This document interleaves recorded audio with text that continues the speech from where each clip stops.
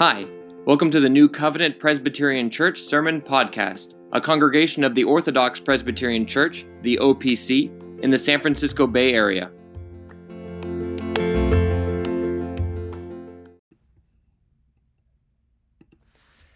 Hi everyone, welcome back to another episode of What Does the Bible Say About? Today we're going to be looking at the question of spiritual gifts. What does the Bible say about spiritual gifts? Do the spiritual gifts, as we read about them in the New Testament, do they continue to the present day? Now, the reason for this question and the reason why it's important is because of the growing popularity, and really it's been popular for quite a long time, the popularity of the charismatic and Pentecostal movement, which is not only just popular in our country, in America, but it is in fact popular all over the world. Very many churches all over the world believe in the teachings of the charismatic and Pentecostal movement, which are really a somewhat different from the teachings of the Reformed Church as it's been historically given, and particularly with regard to the spiritual gifts.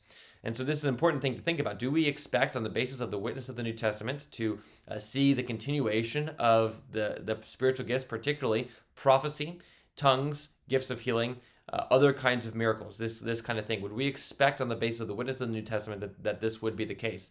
Now, it's important at the outset to make a distinction with regard to spiritual gifts. We are not saying that all spiritual gifts have ceased, as I'm going to argue that there are some spiritual gifts that have ceased, but it has never been the Reformed position that all spiritual gifts have ceased. The church is always dependent upon the risen Lord Jesus Christ as he's ascended to the right hand of the Father in order to give gifts to men, and the Spirit who distributes the gifts as he wills. This church has always and will always be dependent upon the grace of the Lord Jesus Christ in giving these spiritual gifts, and on the grace of the Holy Spirit distributing them according to his will, as the scriptures say. However, there is a distinction between extraordinary gifts and ordinary gifts. All people, and the Reformed camp is very firmly in this position, in this camp as well, believe that the ordinary spiritual gifts continue. And so things like being gifted to be able to teach, that's something that continues down to the present day. Being gifted with hospitality, being gifted with administration, being gifted with service to the saints, all of these things are things that the Lord Jesus Christ continually gifts his church with, and the church is dependent upon the Lord Jesus Christ giving these gifts continually. So when we talk about the continuation of spiritual gifts, particularly with the debate between the historically Reformed position and the Pentecostal and Charismatic movement and their position, we are not talking about all spiritual gifts. We are only talking about the extraordinary spiritual gifts. That is, that of prophecy, tongues, healings, and other miracles. Those are the only things we're talking about. We would agree that the ordinary spiritual gifts do continue down to the present. And so what can we say now about these other more extraordinary gifts of the Spirit? Why is there this distinction between extraordinary and ordinary, and would we expect the extraordinary gifts to continue? Well, the first and most fundamental thing we can say about these extraordinary spiritual gifts is that they are in many ways, and really exclusively, tied to the apostles and those who lived around the time of the redemption that came through the Lord Jesus Christ. We see this as a regular pattern all throughout the scriptures, not just the New Testament, but even in the Old Testament as well, that there are extraordinary gifts and miracles that happen in connection with particularly great acts of redemption. And so this is what happens in the New Testament as well. Christ comes, lots of miracles are done. His followers are able to do many miracles. The apostles in particular do many miracles. But this was tied to the particular redemption that came in the Lord Jesus Christ. And now as we think then about what particularly the apostles did, this will become even more clear. Why it is that we would not expect these gifts to continue. First and foremost, the apostles and the prophets, as it says in Ephesians chapter 2, are the foundation of the church. The church is built on the foundation of the apostles and the prophets. The idea there is that there is the writings of the prophets in the Old Testament, and then there's the writings of the apostles in the New Testament, and the apostles in the New Testament deliver the foundational and authoritative word of God for the church that is to be the foundation for the building of the church. And so part of the great role of the prophets is that they transmit the message of the Lord Jesus Christ authoritatively for the church. Now, the reason this is important and the reason why we would not expect this to continue is because one of the things that was necessary to be an apostle is that you had to know the Lord Jesus Christ personally. You have seen him. This is the reason for the criteria that we see with the replacing of Judas in Acts chapter 1. There had to have been someone who was with them from the very beginning, who had been witness to all these things. And this was because the point of the apostles, the purpose of the apostles, was to deliver the message of the Lord Jesus Christ.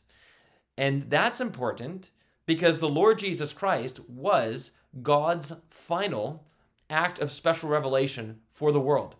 Everything that God wanted to say and had to say to his creation, he said in his Son, the Lord Jesus Christ, which we see very clearly in Hebrews chapter 1, verse 1, where it says that in many ways and in various times, God spoke to the forefathers, but in these last days, he has spoken to us by his Son, or by a Son.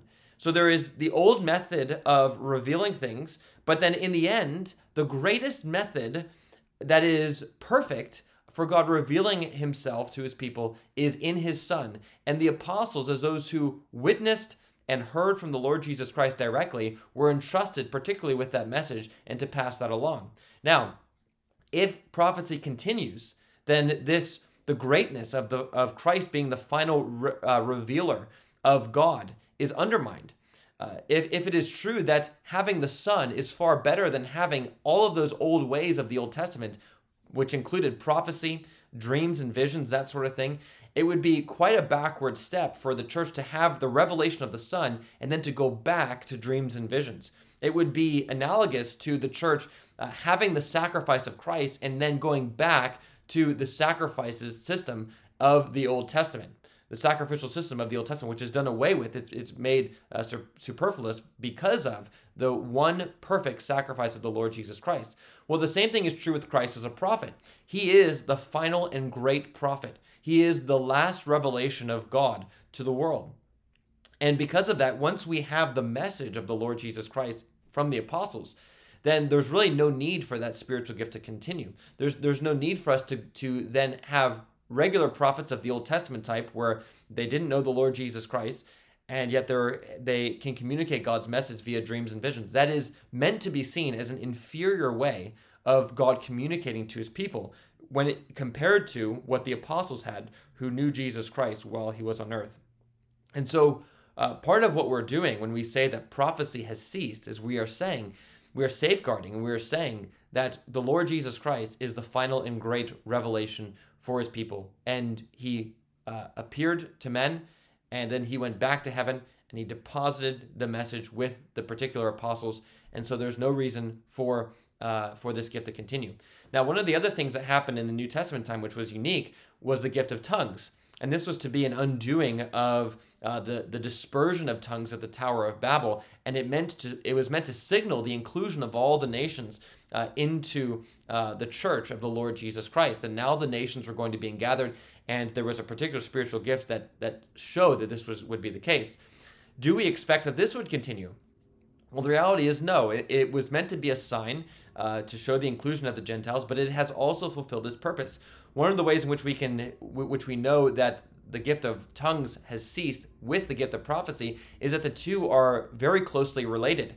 The Apostle Paul, for instance, when he is speaking about the differences between prophecy and tongues in 1 Corinthians 14, makes the point that prophecy is greater than tongues unless there is an interpreter of the tongue, at which point then, by implication, the tongue is actually equal to prophecy.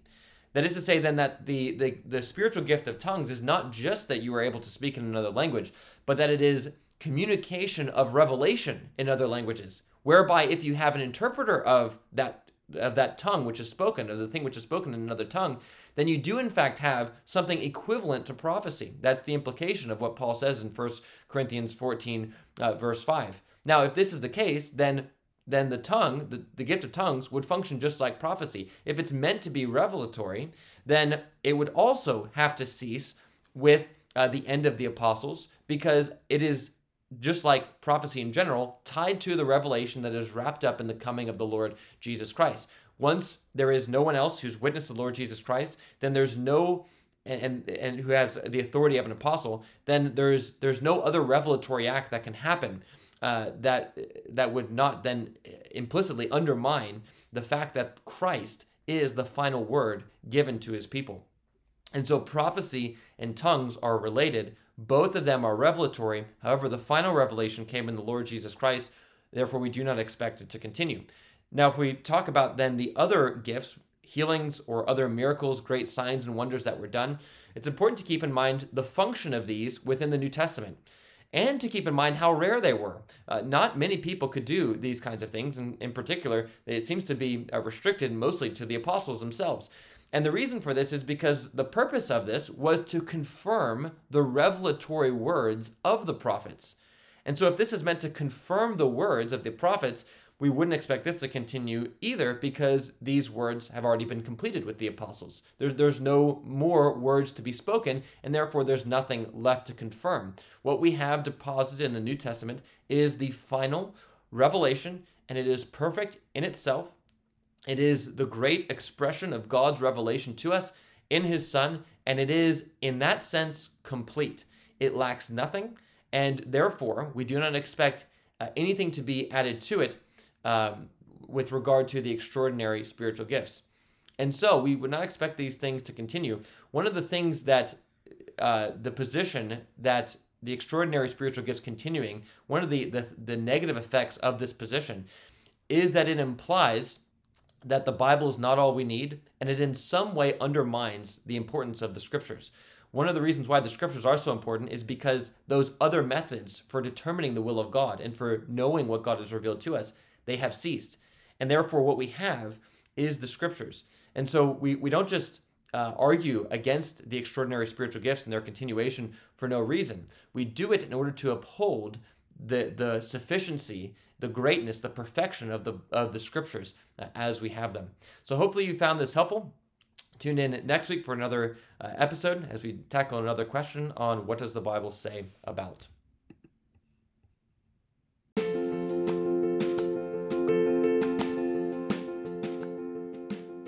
Thanks for listening. If you found this episode helpful, please give us a review on iTunes or wherever you're listening to this podcast, as it will help out our podcast channel and make the teachings of the Word of God more widely available. If you'd like more information about our church, you can find out more at our website at newcovopcssf.com. That's NEWCOVOPCSSF.com.